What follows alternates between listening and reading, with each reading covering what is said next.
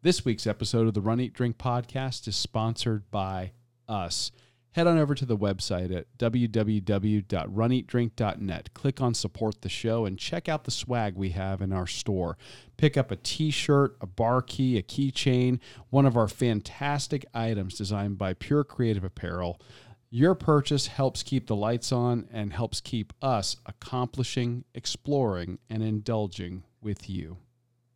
Hello, this is Marko Cesaro, and welcome to Run, Eat, Drink podcast.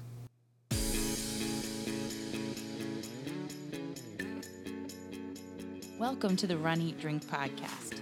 We feature destination races from across the country, and after the race, we take you on a tour of the best local food and beverage to celebrate. So whether you are an elite runner or a back of the packer like us, you'll know the best places to accomplish, explore, and indulge on your next runcation. Welcome to the Run, Eat, Drink podcast. I'm your host, Amy. This is episode 90, and I would like to personally welcome back to the show my co-host, Dana. I need an applause line after that. Wow. I'm your co-host, Dana. Woo!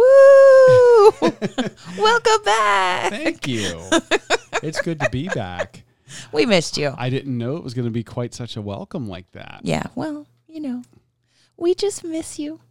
Well, I missed being here, but it was great getting a chance to hear the podcast from the road and go, wow, this whole new thing has come into being, and I had nothing to do with it whatsoever. So you approve, thumbs up, it was okay. Well, you know what? I mean, you did a great job at interviewing Marko, and I got to chime in a little bit, but you guys were so conversational, and Marko is such an awesome guy. And for those of you that maybe haven't listened to last week's episode, we got to interview world record holder Marko Cesaro, the man that holds the record for the marathon distance for double amputees. The marathon distance world record for double amputees. And he's done it not once, but twice. Yeah.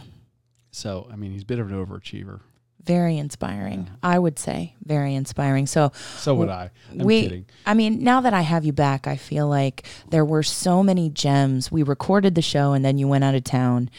And I feel like there were so many great inspirational points, wisdom, tips that he shared that I just want to have a chance to discuss with you because I think that they apply both in running and in life. And just to kind of summarize and encapsulate and get us geared up for our next race. So we'll be talking about that a little bit. And speaking of our next race, we will be headed next weekend to Atlanta, your old stomping grounds. Yes, and in fact, as this episode will drop in the feed on Tuesday, we're basically going to be packing and getting ready for a departure on Friday. So it's actually just a few days away. Very exciting. So we'll preview and we'll look ahead to where we might, after we accomplish, explore, and indulge, because Atlanta is such a mecca of great food and beverage. Oh, it's such a fantastic town for arts and entertainment, food, culture. Yeah. It was a fantastic city to go to college in and spend time there, beginning my professional career. We loved getting a chance to go back. Yes. I love the Jeff Galloway race, but I would be looking more forward to it if I wasn't coming off of travel. Really? I'm a little traveled out. But, Are you? But You got to rest up this week. Well, don't get me wrong. I am really looking forward to the race. I'm super excited about that. I'm just not looking forward to navigating airports again. For those of you that don't know, I traveled out of town this past week. I flew up to the Newport News area in Newport News, Virginia, and spent a few days up there for work. And I think that you were just hour to hour. I mean, I know you wanted to meet up with some of our listeners, and you just work did not allow you to do that. It really didn't. From the time I hit the ground, I was picked up at the airport and went straight to work. Yeah. And I ended up, my final product was about 11 pages typewritten. And I was only one of several people on the team. So it was a lot of work, but it did give me a chance to do a little bit of cold weather training ahead of the race. Oh, so that's good. So, yeah, I got a chance to do a little bit of my running around the hotel because up in that area, you might be shocked to know that it's a little colder in Virginia than it is in Florida this time of year. Just a little. That's where I was born. I know. Not Newport News, but Virginia. But you were a little bit young then. I did. Yeah, I was a baby. I did live there till I was maybe 6 or 7 years old. So, and I was born in Florida, so anything below 70 degrees is freezing cold to me. So I actually had to purchase a winter coat to go on this business trip. Fancy. And I was woefully unprepared for the temperatures when I was running because I was getting up at 4 or 5 in the morning every day. Yeah. And going for my run then, so it was down into the 30s. Bundle up. Oh, I had a pair of shorts and a T-shirt. That's not bundling up. Well, no. So I did a little bit of running outside, and then I finished my runs on the treadmill on the inside. But I will say this, and it's the first time I've found one of these. What's that?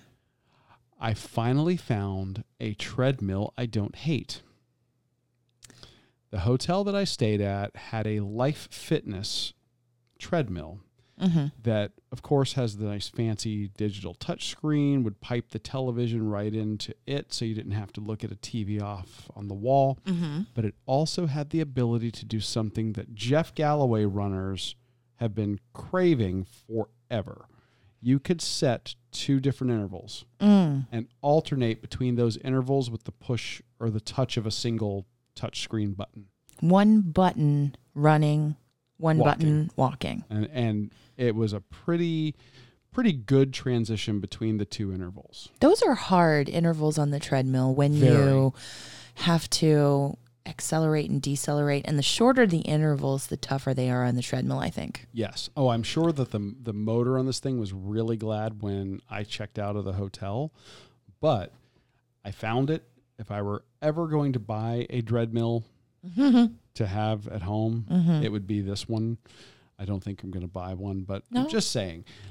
They do exist for you fellow Galloway runners out there. Check out the Life Fitness. It's going to be something probably in the upper middle to high end range if you're looking at purchasing one.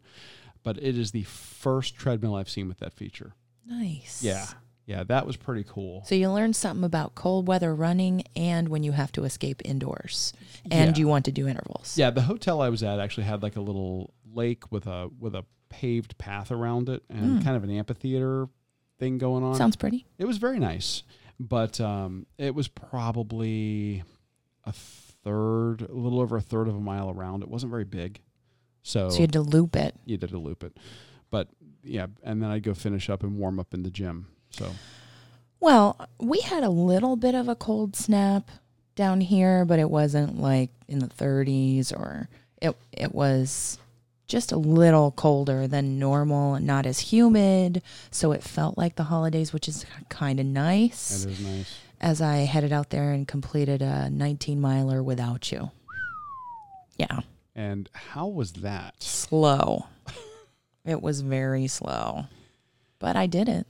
Well. And I think Jeff just tweeted today, and he might have posted it on Facebook as well, an article from his website, from jeffgalloway.com, that talked about it doesn't matter how slow it is. And it talks about typically if you're part of a Galloway program or you do e-coaching or you follow one of his plans, your long runs should be 2 minutes per mile slower than your race pace. Yeah. And then you account for heat by 30-second intervals and adding the slowdown that way. But he just tweeted out about that. So I was like, well, I walked a lot of it. So, but I don't have to feel bad about that because you build the endurance no matter how slow you go. Yeah, that's part of the thing I really like about the Galloway method is that you have those 2 short runs where you can work on your speed. Mm-hmm. And then that third day is really all about the endurance. Mm-hmm. And I think, Jeff's not really said this exactly in these exact words, but I think that when you start getting into distances like a half marathon or higher, part of that training is getting your body used to the pounding it takes over time. Oh, yeah, that you can sustain over time, whatever the time and the distance you're going to cover. Yeah. So for you to be doing 19, you're going to sail through the 13. Well, now, I think. I've gone into that race weekend before feeling confident and less than half a mile in. Well, if you don't go seeking out the potholes and, I did not seek out a pothole. You found one, though. 2 years ago, I twisted my ankle before I even hit mile 1, and it took me several hours to finish the half marathon. Okay, she didn't twist her ankle, guys. She rolled that thing so bad. Yeah. I thought it was broken. And I was trying to see if she'd get off the course. Yeah. And I think we've shared the story before. We have. But she persevered on. She walked the first couple of miles very slowly, but did it, and then started doing intervals, starting at about mile 3, going all the way to mile 6. I mean, basically, by the time we got to the Atlanta belt line, I was looking at her ankle swelling to twice its size, and I'm like, oh, this is going to be a trip to the ER tonight. No. But it wasn't. No. And then come to find out, you had just a really bad sprain. Yep. And the doctor actually said, he goes, that a break would probably heal faster. Probably. But at any rate, you never know what you're going to have on race day. And that was an example of a race where I hit the unexpected and I had to persevere. And I think that really relates to the running segment that we're heading into as part of our show today. Yeah, because if there is a runner out there who we've had the privilege of talking to, I think that Marko Cisetto embodies perseverance. Absolutely. Yes. I don't want to say more than any other, but No. when I think of the word perseverance, of all the world-class runners we've met, he is top of my list. He is such a positive and inspirational person when you talk to him. When you talk to him, when you hear him speak, when you sit down or you're there at like one of his tables, if he's got a booth at an expo, he's got this big smile on his face. He's so disarming. Yeah. And you just you don't realize what this man's been through in his life. And I think that's a great place to start, because in your interview with him, you did your research on him. I did. You probably watched every video out there about him. I tried to. In addition to us seeing him in person and having talked to him. Right. And you got him to share a bit of his story. And I think that it would be great for our listeners if you didn't get a chance to listen last week to the episode to hear Marko's story and how he got to be, or what the genesis point was for the man we know as Marathon Marko. Yeah. So you want me to play that now? Yes. All right. So we're going to play that and listen to this man's story and what started him down his path. I am originally from Kenya. I came to the United States in 2008. Went to University of Alaska Anchorage on track and field and cross country scholarship. In 2011, my cousin committed suicide, and he had tried to reach out to me to talk. And I was not able to get to the house on time. By the time I got there, he had already committed suicide. And that pushed me on a downfall for depression. I was really, I was guilty of not having that time to go and listen to what he wanted to say. In November of that year, I was just not in my mind and took some antidepressants and went for a run, November of 2011. And that time of the year in Alaska, the weather is not very friendly. It was very cold. I was out there for close to 60 hours. Wow. And when I emerged, my feet were frozen and they couldn't save them. So the doctors had to amputate them because I was starting to have a gangrene. So then, after my amputation, I started on walking prosthetics. I was able to get some grants for running prosthetics, and I just picked up from there. But before I started running, one thing just struck my mind when I was in the hospital after my amputation. I had just blamed myself for not having helped my cousin. But then, after I lost my own legs, I just realized if I had control over things, wouldn't it be my own legs that I should have saved them? So from that point, I realized there are so many things in this life that we do not have control over. I told myself I would just worry about what I can control, and if there are things that are out of my reach, then I am not going to worry about those. So I focused on myself and focused on rebuilding my second chance in life. He really did focus on what he could control. And I know that that was just a kind of summary of his story about how he got caught out in the snow for 60 some odd hours and they couldn't save his feet.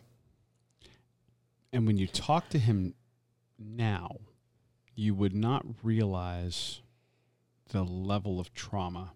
You know, the personal loss of his cousin. The emotional trauma. The emotional trauma that happened there. I mean, and there's a lot that goes into that. I mean, you're talking about a Kenyan expatriate who's come to the University of Alaska, who's not only gone to a different country, but probably one of the most extreme areas of the country you could live in. That is vastly different from Marko's home country. Sure. Yeah. And then on top of that, the emotional trauma of the loss of his cousin, the survivor's guilt. And just, I mean, feeling like should have done something, feeling upset and blaming himself. Which is where he started. And you would think maybe he, you know, it would be very easy for somebody to continue down that spiral. Just to spiral to such a dark place. And he was in a dark place. Oh, absolutely. When this tragedy happened to him. But he was able to get something from it. And I think that's a character trait that, I don't know if it was because of his running background or if it's a character trait of the type of people that gravitate towards running. Maybe it is. The character trait of people that gravitate towards the sport of running. Because he talked about, before he got back to running, he was in the hospital and he had a realization that you have to focus on what you can control. Because he couldn't control somebody else's actions.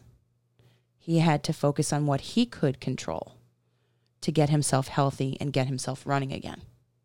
And it's amazing that he took that away from that experience. Yeah.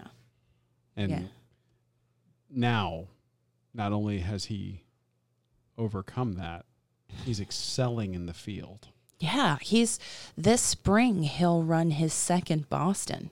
And it's unbelievable to me that he had such focus on what he could control and the training that he did to get to Boston and then break that world record. He's just phoning it in. No way. No way. And it's really exciting this year because he talked a little bit about it last week, where Boston will now offer prize money in the field for double amputees. I think he called it para category. The para category. Yeah, I there was a specific name that he mentioned, but for runners, and that's the first time that's happened at one of the marathon majors, the World Marathon Majors. Well, I think it probably doesn't help that a guy like Marko has managed to get a sponsorship with Nike. He now has that It clout. helps. He talked about having It that helps. platform now. And when you have these major races now, realizing that you have a larger and larger subset of their participants who might be differently abled that are coming out to participate, and offering them an opportunity to compete and win these prizes, I think is showing you a trend in running Yeah. that is really commendable. Yeah. But he had some other lessons that were, or nuggets that were great takeaways. Oh, yeah. That was just the first. Focus on what you can control. You can't control other people. You can't control the weather. You can't control what somebody else's training has been. You have to focus on what you can control. Yeah. Right? He had to have a tremendous amount of what he calls grit. Is one of the second takeaways or second tips and lessons that I took from that interview with him. The grit that you have will help you throughout training when you hit challenges and how to deal with them. Let's see what he has to say about having grit. You have to have the grit to succeed. You have to be able to push yourself.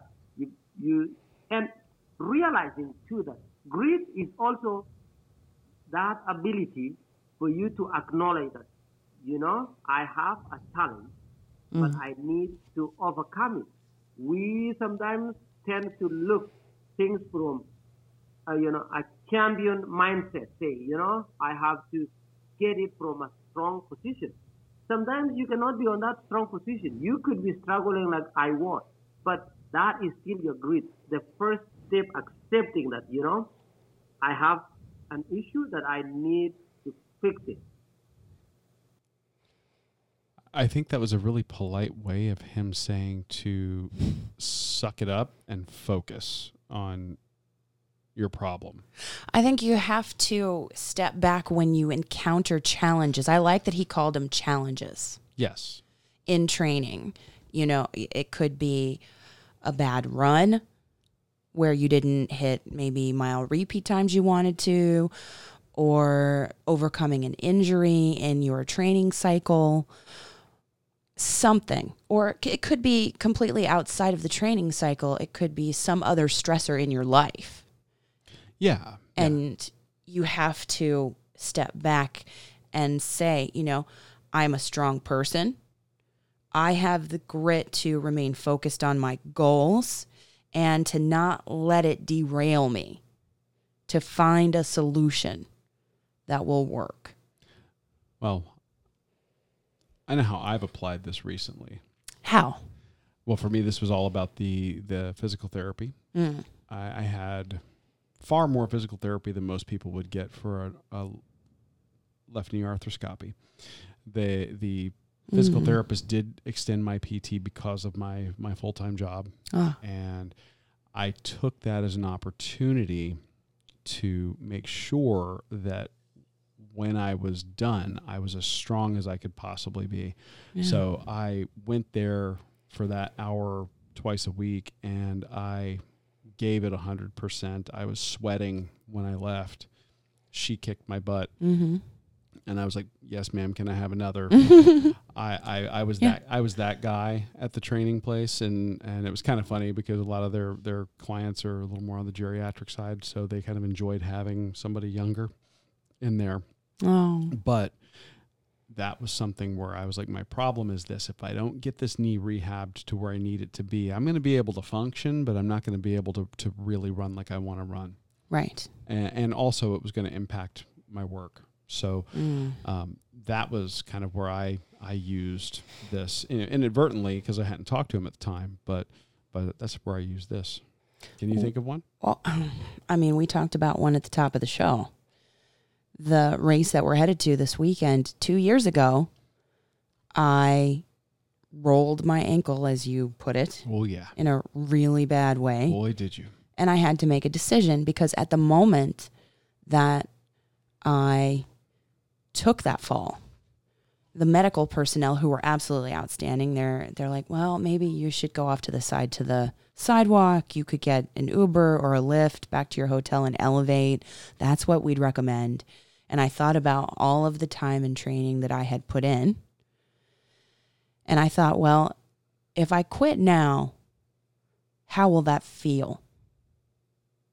How will that feel, and what will I think just stepping away? And that's not to say sometimes you have an injury that you can't come back from, and the best decision is to take yourself out and then use that grit in a later race when you've recovered from an injury. Yeah, when you're talking about an injury where you've caused real structural damage. Yeah. Yeah. I mean, you break something there. Some injuries are you tear something that is totally something where you may have to take yourself out. Right. But I thought, if I don't try, they're not saying I should absolutely 100%. It's not like they are loading me into the ambulance. Right. So let me just see what I can do, because all of that training and the fact that I really wanted to be in Atlanta running my coach's race and seeing him at the finish line after I had accomplished the goal, that really, for me, was motivation to use the grit, dig deep, and say, this is a problem, so how am I going to solve this problem? I'm going to go slower than I thought I was going to go. Mm-hmm. But the goal is to meet Jeff at the finish line. And you did. And I did. So I feel like I used grit and determination to overcome a problem. Yeah. Or a challenge. That was certainly a challenge. Yeah. We've got the pictures of that ankle to prove it, too. Mm. So he talked about focusing on what you can control. He talked about having grit when there's a problem to solve. He also talked about something called the start line mindset. Well, I asked him in a marathon when he has challenges, or 26.2 is a long way to run, whether you're an elite or a back of the packer like us. So I asked him, what are the mental strategies you have when you have that distance in front of you? And this is what he said. So this is what I tell myself at the start line of a marathon, or even when I am on training. There is no second option. And this is really important, that a lot of people, when they go to a marathon, they tell themselves, I'm going to run and see how I feel at mile 15 or mile 20 or mile 22. If you start your marathon with that mindset, there's always that second thought that will keep telling you, remember, you told yourself, I am going to make an assessment at mile 15, 16, 17, whatever mile. And when you hit that mile, even if there's just a slight discomfort, your brain will go back to what you told yourself before you started. Like, hey, remember, it's starting to get a little bit uncomfortable. Isn't it that time for you to make an assessment? So I go to the start line knowing that I will make my assessment after I cross that finish line. Okay, so the inner 14-year-old in me says that if you plan to fail, well, no, that doesn't really work. If you plan to fail, you fail to plan. If you're giving yourself that out at the start, you're setting yourself up to fail. Well, that's a negative message that you've already sent your brain before the race even started. So that's always lingering in your mind. That's what I took away from what he said. And when he hits the start line, he says, I'll see you at 26.2. And then, at 26.3, that's when we evaluate. Yeah. But we're pushing through to the goal. It makes a lot of sense. And again, I think that's part of that champion mindset, that elite mindset. And I think that that's a takeaway that even back of the packers, people who are middle of the packers, they're just looking to improve their time a little bit. That's a takeaway that you can apply today. Oh, yeah. In even a short race like a 5K. It doesn't matter the distance. I'll tell you, at the beginning of November when we ran Wine and Dine, I'll tell you in that training cycle leading up to that race, my IT band was just driving me crazy. And I was experiencing a lot of discomfort, what Jeff Galloway would call a weak link, you know. And when I got to that start line of that half marathon, I thought, I'll see you at the end. I'll see you at the finish. I'll see you at 13.1 because I've come too far. So what do I need to do in this race? I need to know I'm going to finish. And then I also kind of in that race took Marko's advice, this next piece of advice where he's talking about visualize your race plan.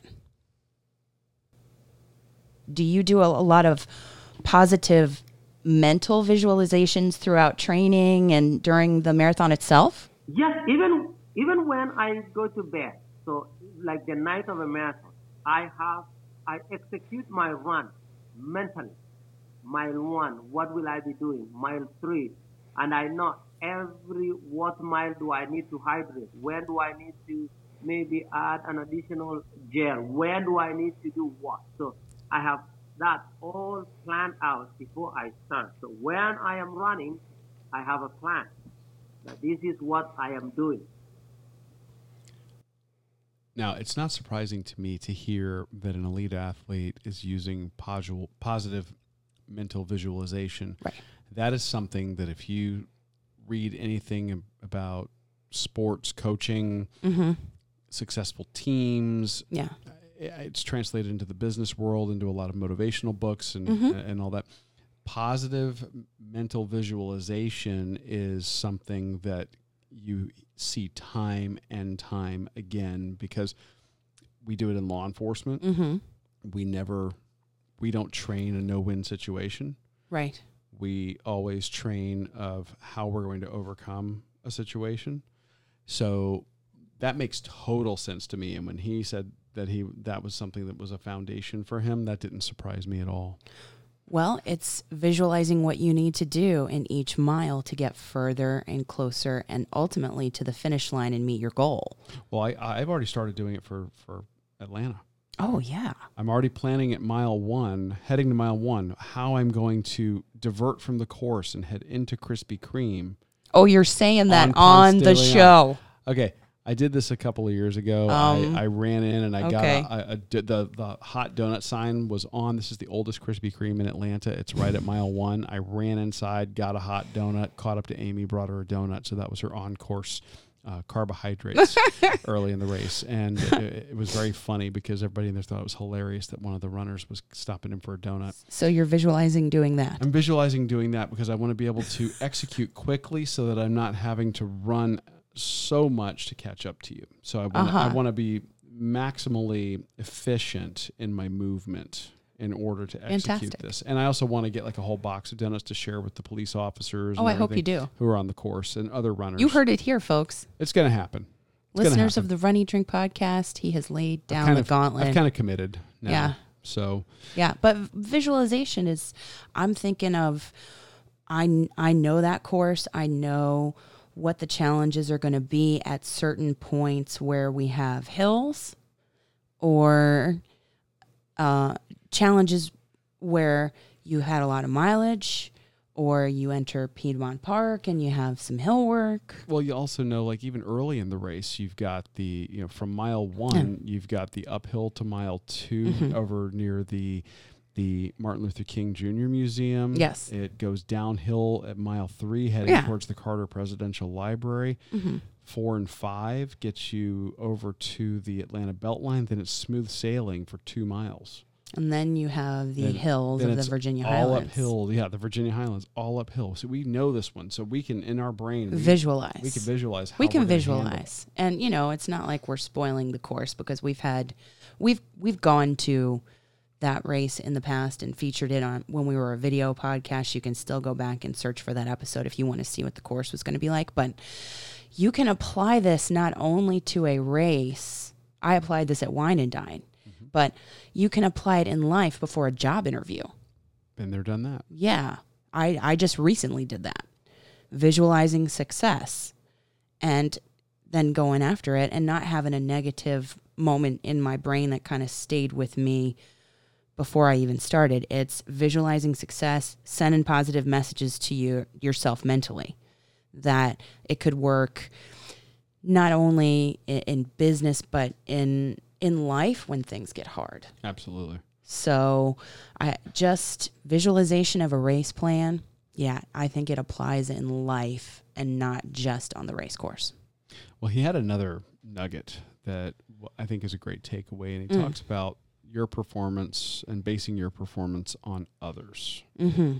And I think this is a trap that a lot of runners, especially new runners, get into.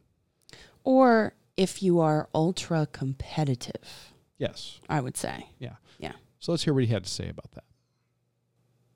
I always tell myself I'm going to do it for the love of the sport. I am just going to run. And this is what I tell people. When I was running in Boston Marathon, I didn't even know the exact time that the fastest amputee had ran. I had it. It was a 2:42, but I was not too worried about that. I was worried about if I give my best. If I go there and run my best marathon, I think I'll run a good time. And I think sometimes that is what, gets most of us runners off our target. We focus so much on someone else's ability and forget about our own ability. You cannot go to a marathon and amend your pace on a start line based on who is standing next to you, because you are not going to finish it because you did not train or prepare for what they prepared for. I think that's some of the most sage advice that he gives. I know that since we've started doing this, we talked to so many runners who are back of the packers. Yep. And the hardest race for most of them to do was that first couch to 5K. Because in their mind, and I think that we went through this a little bit, I'm slow. I can't run as fast as other people. They're all going to be looking at me. They're all going to be thinking, why are we still out here? You're so slow. Get off the course. Those types of negative things, comparing your performance to others. Yeah.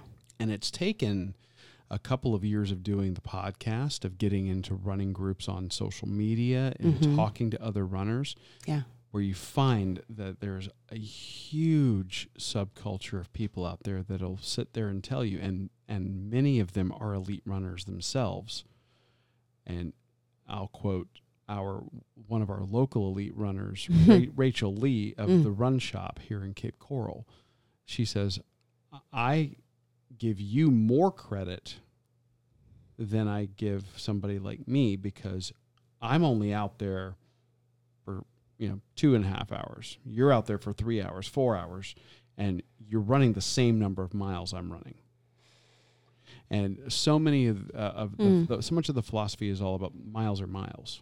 Miles are miles. Yeah. Yes, rate times time equals distance. and if you're faster, you can cover that distance in a shorter amount of time. Yeah. But I think that is something that's very important, is to not compare yourself to the person next to you. I mean, unless you're running a competitive race with a person, then you measure time. That's the objective. The distance runs, like half marathons and all that, where you've got thousands of people going, unless you're in that elite class, you should be running against your own time. There's a different motivation, and you're running to improve yourself. You're running to support a charity. You have a different motivation. So comparing yourself to others doesn't do you any good. No. Really. And it makes me think of a quote, and I don't know who said it. The comparison is the thief of joy. Ooh, yeah. I want to say it might have been a Roosevelt, but I think that is so true, and especially when it comes to running. And we were victims of this when we started running. And so many new runners are still. And you don't have to fall victim to that. It's not about what you do measured against someone else. It's that you do. It's that you do. Yes. Period. Yeah. Because you're lapping everybody on the couch, just like the memes say out there on social media. You are improving yourself. You are doing it for whatever reasons motivate you. It could be weight loss. It could be endurance. It could be accomplishment. It could be supporting an organization. Whatever it is, comparison will be the thief of your joy unless you stop comparing yourself to others. Yeah, and if you're wanting to compare your time to your last time, Yeah. by all means. Sure. We're not saying, because we're back of the pack runners, we're not saying, oh, don't try to get faster. That is never Right. what we're saying, because we're always trying to get faster. But I'm not comparing myself to the person next to me. I'm comparing myself to the last race that I ran. If I'm running a 5K, it's the last 5K I did, maybe in training, or the last 5K race I did. Yeah. The only time that I think it's okay to kind of compare yourself, and I'm not even going to call it compare yourself, just measure yourself against somebody, is when you're running a race and you have found that person up ahead of you that you're locked onto, and you're trying to catch up to them or stay up with them. And you're using them kind of as a pacer. You're not really comparing yourself. You're using them as a pacer to help you. That's it. And that's the closest thing I would say to comparison that I think is good and healthy. Yeah. And that's a mental strategy that Jeff talks about, that person ahead of you, like rubber banding them or lassoing them and kind of pulling yourself closer to them. Mm-hmm. That is a great mental strategy. And so all that other negative stuff, comparing yourself to others, let it go. Yeah, let it go. Let it go. Okay. One more. The last one that he talked about is also a perfect one for new runners. Perfect in quotations. In quotations. So here you go. Perfect timing is a fictional narrative. You just have to commit and do it. Yes, and just start it now. Yeah. Tell yourself, I have to lose 20 pounds, or I have to do this, to do it. If you want to lose 20 pounds to run a marathon, start with your first marathon. By the time you finish that first marathon, you will have lost 20 pounds. Trust me. Right? Yeah. A lot of pounds in your first marathon. So many people fall into that trap. Oh, yeah. When am I going to find time to do it? When is the perfect time to start? Oh, I'm going to do it after the holidays. I'm going to do it. Oh, yeah. I'm going to do it at the new year. At the new year for Speaking New Year's resolution. Yes. All that. He's so right. Yeah. There is no perfect timing because perfectionism breeds procrastination. Is that an ism from another Roosevelt, or is that an Amyism? I don't know. I just said it. Okay. It could be somebody else's, and, I would give credit to whoever said it, but that's what I think. I'm going to call it an Amyism for now. Because the more you think you have to be perfect, the more you put it off. Absolutely. And on top of that, there's always an excuse to do it tomorrow. And this is coming from a professional procrastinator from college here. And you may go for it and you may fail. But you are the one who is in the arena trying and fighting. And that is so much better than being on the couch or saying, I'll do it tomorrow. I'll do it tomorrow. We don't have that many tomorrows in life. So you gotta do it. And you improve in the process. I can't tell you, after I got my knee scoped, am I ever going to be able to complete a race again? And you just have to go after it and you have to try. And I tried. And the first time I finished 5 miles. And then I just kept building up and building up and building up until I could cross that first finish line, I think at the Avengers half marathon when they were still doing them in California. And there's a picture. That's when Marathon Photo was doing the photos. And I took a screenshot of it on the website. I didn't pay for it, and I should have paid for it, honestly, the photograph, because you can tell in the emotion on my face. I focused on what I could control. I had the grit to fight through the challenges when I thought I couldn't do it. I had the start line mindset that I was going to finish. I visualized a race plan for that race out there in California. I wasn't comparing myself to others. I was solely focused on what I was going to do and what my training had bred for that training season. And I mean, you know, I just had to do it. I just had to start, and I couldn't put off reaching that goal. And you did. Yeah. So it's great advice. And I know we had that interview with him last week, but you were away and we couldn't really break down those fabulous little nuggets of wisdom that apply in running and in life.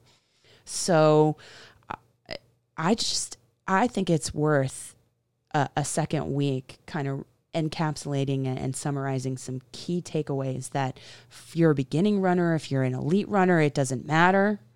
Yeah, this is just us taking away some of the key takeaways from that discussion. Yeah. The full interview is episode 89. Yep. Go over, download it, check that one out. Yeah. Marathon Marko, Marko, is the man, and that is where you find him on all of the social media, Facebook, Twitter, Instagram. He is at Marathon Marko, and when you see this guy and his message and his just absolute unstoppable positivity, I mean, you can't help but be inspired by him. MarathonMarko.com. And yes, website. Yeah, that's his website, MarathonMarko.com, if you want to go and see what his training or upcoming races are going to be, or if you're interested in having him come out and talk to a running group or a youth group or anyone I think could benefit. Yeah, and he's got openings for the 2020 calendar year. So head on over there and check that out and get him booked for your. Yeah, this is not a paid advertisement. We just think that his message would be so helpful. Yeah, whether it's a business, a running club, you name it. Yeah, he'd be great. Well, I got to tell you now, maybe it's Pavlovian response, but even talking about running gets me hungry now. Well, and we're kind of talking throughout this recap about our upcoming race in Atlanta. And we have mentioned that Atlanta is a fantastic city for food and beverage and entertainment. Yes. And we're looking ahead because in just a couple of days, we're going to be flying up there. Yeah, and this was a training week, so we were eating at home and we were eating the healthy vegetable. Well, I was. Mm-hmm. Eating the healthy salads and vegetables and cold soaked oats and everything on the plan. Oh yeah, because it was all about basically like a lot of crude, rough chopped vegetables that we've been pan roasting. Oh yeah, and going. We've talked about it before. We do plant based 6 days a week, and then on day 7 is usually when we're filming the episodes or recording the episodes, so that we can eat all this stuff without packing on a bunch of weight. Yeah. So. We've got some stuff that we are looking forward to heading to Atlanta. Very forward. Do we want to start with... I want to start with one of your... What do you want to start with? Well, one of your old haunts? We go with one of my old haunts. One place that I used to go, and I went to Emory University in Atlanta from 1992 to 1996. And lived up there after that. But there was a place in Midtown Atlanta that was a relative newcomer, but basically just a cool dive bar to go hang out, and it's Pub Grub. And lo and behold, it's still there. And I think that it might have changed hands, or they've improved things a little bit. But it's still Pub Grub, and it's just kicked up a notch. And this is a place called the Highlander. And yes, it's, like the kind of like the there movie. There can be only one. Exactly. Not any affiliation with the movie, but it does have kind of that a little bit of a Scottish theme, as it were, at least a little bit. You haven't taken me here yet. No, we've talked about it before, but we've just never managed to get there because something comes up. We decide to go someplace else. Oh. I am hell-bent on going there this year. Are you? Yes. Because listen, you showed me the menu online, and let me just say, pitcher of tater tots? Yeah. A pitcher? Come on. Yeah. Like I said, it's a dive bar, and there's stuff that, and when you look at the photos on Yelp, that looks like some of their menu items have really gone up a notch. I mean, this used to be a place that was just burgers, fries, and beer and liquor, but pitcher of tater tots. You can add cheese, chili, bacon, jalapenos, or onions to that. That's what jumped out at you. What jumped out at me on the appetizer list is their fried garlic habanero pickles. And they serve that with a buffalo ranch sauce. Seems like spice and sweet and tang. Yeah. Hopefully. So that appetizer, I think I'm eyeballing. Yeah, I mean, I just thought it was interesting that they listed that tater tot thing as a pitcher. Oh, and I can't wait to see the presentation of it. But, I mean, they also have some burgers that seem interesting. What's jumping out at you? The Paris, Texas melt. Ooh. Which is Gouda, caramelized onions, Dijon mustard, and it's served on Texas toast. I love Texas toast. You're a sucker for Texas toast. toast. I love it. So, I would eat it by itself. Now, see, you went for that one. Yeah. I'm eyeballing a burger that they have there called the Southern Slam, which is pimento bacon, cheese, and coleslaw on top of the burger. I think that's the first time we've ever seen pimento bacon cheese. Yeah, that's kind of a different twist on pimento cheese, which is the caviar of the South. Yes. They also have other sandwiches, including tacos, a Reuben, a Cuban, a bratwurst patty melt, and their entrees. They've got fish and chips, Nashville hot chicken, orange ginger bourbon salmon. I mean, come on. And it's served with white rice and collard greens. Oh. Wow. So they've definitely got some Southern influences there. Mm-hmm. And then, of course, they're doing breakfast anytime with green chili cornbread, waffle, and chicken chunks. So you're talking chicken and waffles, kind of with a different spin on that. Are you kidding me? With butter syrup and sriracha honey. Yes, please. So, and then what's great is their breakfast anytime is 50% off after midnight if you buy a drink.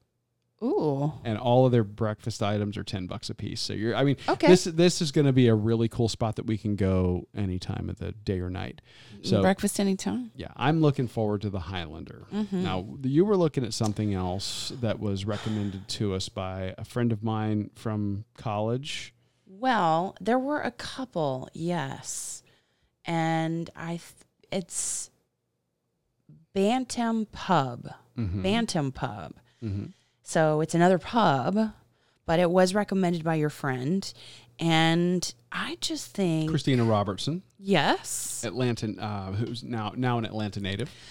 In looking at the menu, I feel that I have to jump past the starters and I have to go straight to the sandwich list because they have starters, they have wings, they have chili. Yes. But listen, the lamb burger. Oh, you stole my thunder. What? That was one I was eyeballing really hard. Well, I thought of you. Because tomato, mango, marmalade, and feta top this lamb burger. That sounds ridiculous. Right? That is. It seems delightful. But also, I mean, I was looking at the entrees and they have a steak. They have a hanger steak with gorgonzola grits on the side. Yeah. Hello. Yeah. Grits. I mean, I am a Southern girl. Yeah, that I think is going to be ridiculous. And I feel like it's interesting that you could add on to any item a side of pork belly. Yes. Well, okay, you mentioned the pork belly. What jumped out at me, being born and raised in Tampa, home of the Cuban sandwich. Oh. They have a variant of a Cuban sandwich on the menu that is ham, roasted pork, which is the correct preparation, but then they add pork belly. Well, everything is better with pork belly? Pickles, Swiss, and mustard aioli. So everything I'm is very curious better about with this pork belly? Yeah. I have yet to Maybe encounter anything made worse by pork belly. Maybe. I don't know, but we've even had a drink with pork belly and it was better. That was so good. So yeah, I think that so far everything's better with pork belly. I think we're going to love it. So Bantam is one that was recommended to us. I think that is definitely calling our names. But then we also... Yes. also, I mean, you said that you were going to skip starters. Oh, sorry. I'm sorry. They do have something on the menu that is absolutely one of my favorites. Their hummus plate includes grape leaves. I love stuffed grape leaves. Grape leaves. You were the first to introduce me to those on the way down to the Keys, I think. I will destroy a plate of grape leaves. Yeah. So can't skip that. Looking very forward to trying Bantam. And they do have cocktails. And they have... Well, they are a neighborhood pub. So they while they do have what appears to be a full bar, they are offering very strong food options as well. Mm-hmm. So they have drinks, and there's a brewery that we pass on the half marathon course that are we skipping straight to the drink portion? Well, it also has. It's kind of going to bridge to the drink portion of our show because they do have food, and some of the reviews online say, oh, their food is so killer. Okay. So I feel like we have to bridge to that. All right. Because so, yes, you mentioned that we passed this actually on the Atlanta Beltline, which is a giant linear park that has art installations along it. This runs through an old industrial area that's been revitalized over the last decade or more. And one of the businesses that's gone in there is a place called New Realm Brewing. New Realm Brewing, yes.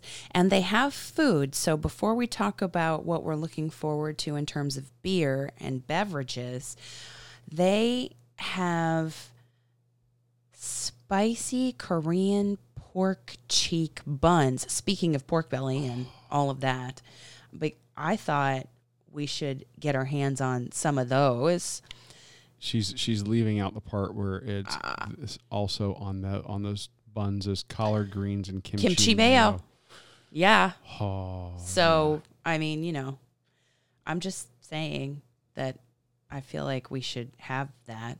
Well, we do have to eat like every day that we're there. So something tells me we will make the sacrifice for you, our listeners, to tell you whether or not this is a place that you should visit when you go to Atlanta. Right? I mean, they have campfire s'mores in their desserts. They do a beer can smoked chicken. And they do a Wagyu burger that has a dunkel bacon sauce, which I believe is a beer bacon sauce. Yeah, that's a dunkel is a beer. A dunkel is a beer. German that's beer. Probably like I'm guessing is probably like a bacon jam with beer in it. Oh my God.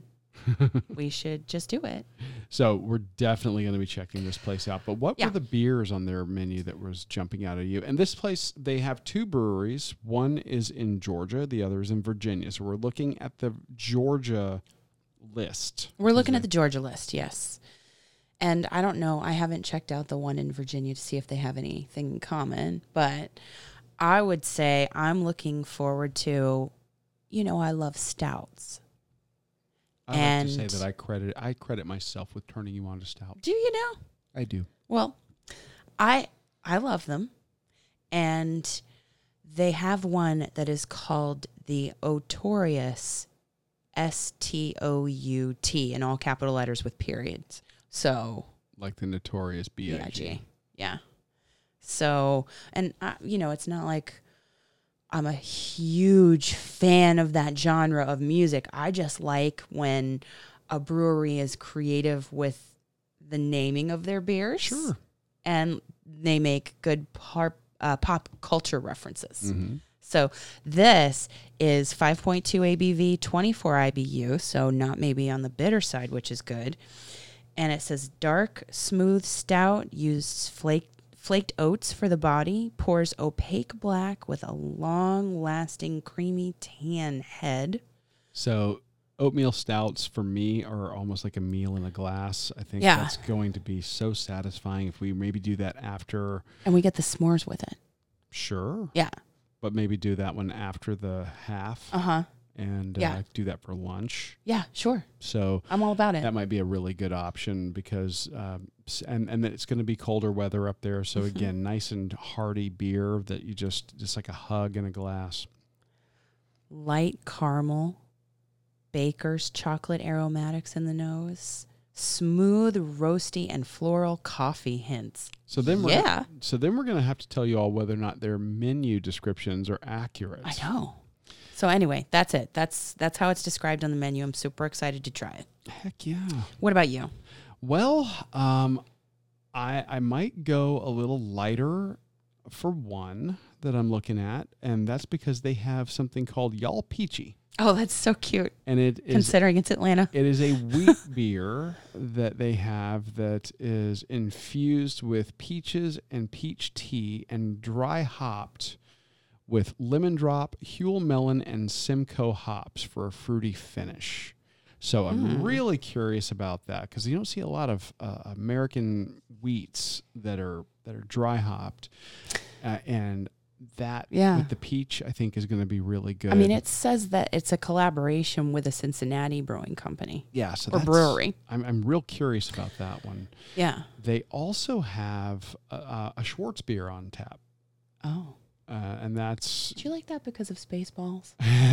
Well, maybe, but you know, this is like a black lager basically, and we like those. Yeah, but the way they describe it is, this is 6.4 ABV. Their Schwartz beer was brewed because our brewery was flush with a healthy crop of lager yeast. Wanted to try our hand at this often underappreciated style, which is true. Yeah, and they use Pilsner and Munich malt. Nice. And dehusked black malt and sterling hops. Wow. So that's probably going to be nice and crisp. Yeah. And probably a little lighter in body than a porter or certainly that oatmeal stout. We will have to see. So those are the two that are really jumping out at me from their list. But there may be a sampling. There may be a flight. There may be a flight. I mean, Hazy Like a Fox is a really great name. That their beer list, if you look them up, and we'll have links in the show notes, they are very heavy on IPAs. It seems so. That Hazy Like a Fox is a New England IPA. That'd be worth checking out. Yeah. So that's one. New realm. That we're looking at. Yeah. But there's another that we've been eyeballing. Mm-hmm. And this place is called Scofflaw. And get that pronunciation right. They have a whole video on their website about it. It's not safe for work, but it's worth checking out. Right. So Scofflaw Brewing Company. Mm-hmm. Yes. And I feel as if you have a couple that you want to try. Oh, I do. Right? I actually very much enjoy Mexican lagers. They tend to be light in body, very easy drinking, and they don't tend to be super overpowering with the ABV. And they have their Mexican lager that is 4.2% ABV. So if you are a fan of, like, say, Negro Modelo, that's a great example. That's a good one. Yeah. Of that style. Yeah. So that is one that I very much enjoy. They also have a Georgia Peach hard seltzer. Yeah, I was interested in that. I'm not sure that I'm really big into this whole hard seltzer trend, but it's Georgia Peach. We're in Atlanta. Try it. You kind of have to try it.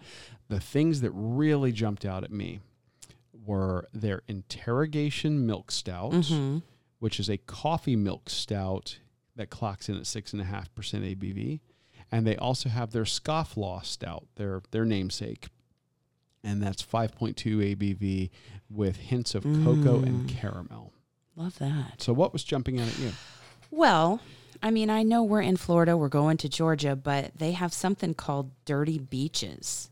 And it says... Love the name. See? I sucker for names. Dirty Beaches Tropical Wheat, tropical fruit-forward wheat ale brewed with Citra and Calypso hops. So it's 6.3 ABV. Citra hops probably going to make that nice and juicy and citrusy. I think you'll probably like that one a lot. Yeah. Yeah. So that one kind of jumped out at me. And then there is another one called Sneaky Wheat, which is brewed with 2 different orange peels and coriander. So it's a variant on, say, a Blue Moon. But it's a higher ABV. It's 8.5. I don't think Blue Moon is that high. No. Blue Moon's not that high. Right? Okay, so I see why they call it Sneaky Wheat now. But it sneaks up on you. It's great. That's going to be worth checking out. We're going to definitely Uber and Lyft. Well, we don't have a car. So we've actually decided for the last 5 years, we have driven up there overnight And Oh, we Lord. have finally treated ourselves to airfare for this year. Yes. So Delta. we are going to be flying, and that's going to basically give us an extra day up there to bring some of these brand new places to you guys. Yes. We are going to have a couple of old favorites. We are going to be doing the post-race beer tasting at Orpheus Brewing. After Barb's 5K on Saturday. After Barb's 5K. Love them. Orpheus is fantastic. Love. And they've been a supporter of the Jeff Galloway Double G for the last 2 years. I think so, maybe. So It's 3. It's going to be our 3rd year doing it. Yeah. And cannot say enough good about them. I love it. Their beers and the time that you have with your fellow runners after the race. It's great. So it was so great. We're going to be bringing you last that. year. We'll probably do that as like Facebook Live or Instagram Live. Or That would be both. great. Yeah. So yeah. We'll get a chance to talk beers with you guys live. Yay, on Saturday. But we need your help. We do. We're getting ready for our holiday episode as we get closer to Christmas. And we want you guys to be on the show. In fact, I believe it will air on or be released on Christmas Eve. Oh, that's a bold strategy. Well, I mean, it's just the day of week that we release the episodes. So It is. we would love to get into the holiday spirit. Whatever holiday you celebrate at this time of year, especially at the year end, you're probably nostalgic like we are and thinking of experiences you've had over the last year that have been wonderful or maybe not so wonderful that you're glad to see go, but we're focusing on the wonderful ones. And people in your life that you might like to say a special holiday message or wish to. So it might be somebody who's supported you in your running goals or something you've struggled with this year and given you support and encouragement. And we just want to make those people Run, Eat, Drink podcast famous. And we want to give you the platform to be able to share those stories and those wishes. So if you would, submit a 1-minute audio recording to our email or our phone number. You know what's in it for you? Some red swag. Red being Run, Eat, Drink podcast. Not necessarily swag. the color red. Not but necessarily the color red. Yeah. So yeah. Yeah. Send us that 1-minute message with your name, where you're from, and give us your message. Email it to info@runeatdrink.net or 941-677-2733. And if we use your message in the episode, we are going to send you a little holiday thank you. Yeah. A little Run, Eat, Drink swag bag. Yeah. So Our way of saying thank you for being part of the Runcation Nation and Yes. sharing your holiday well wishes on the show. yes. So info@runeatdrink.net or 941-677-2733. We'll be recording on December 23rd, so we've got plenty of time for you to get your submissions to us. So Yeah. you're going to see us talking about this over the next week or two in social media, Yes. Facebook Live, all of that, because we really want you guys to share your holiday messages with us. Yeah. And that is going to do it for now. Of course, like we said, we'll be talking to you from Atlanta, from the Orpheus Brewing event, maybe a Facebook Live or an Instagram Live that morning after the race. The Jeff Galloway half marathon weekend, or I should say the Northside Hospital half marathon Orthopedic. powered by Jeff Galloway. And there's the dog. The dog's very excited about it. He had to shake it out when we were announcing that. But we are so excited to bring you this race weekend, and we will talk to you from this race weekend in a matter of days. But for now, I'm your host, Amy. Thanks for listening. Sorry. And I'm your co-host, walking all over you. And I'm your co-host, Dana. Thanks for listening on your long runs and your commutes or wherever you listen, and we will talk to you very soon. Thanks for listening to this week's episode of the Run, Eat, Drink podcast. We're having a great third year because of your support. Don't forget to follow us on Facebook and Instagram at Run, Eat, Drink Podcast. And on Twitter, we're at Run, Eat, Drink Pod. You can also give us a call at 941-677-2733 or shoot us an email at info@runeatdrink.net. Visit our website at runeatdrink.net and click on the subscribe link so you don't miss a minute.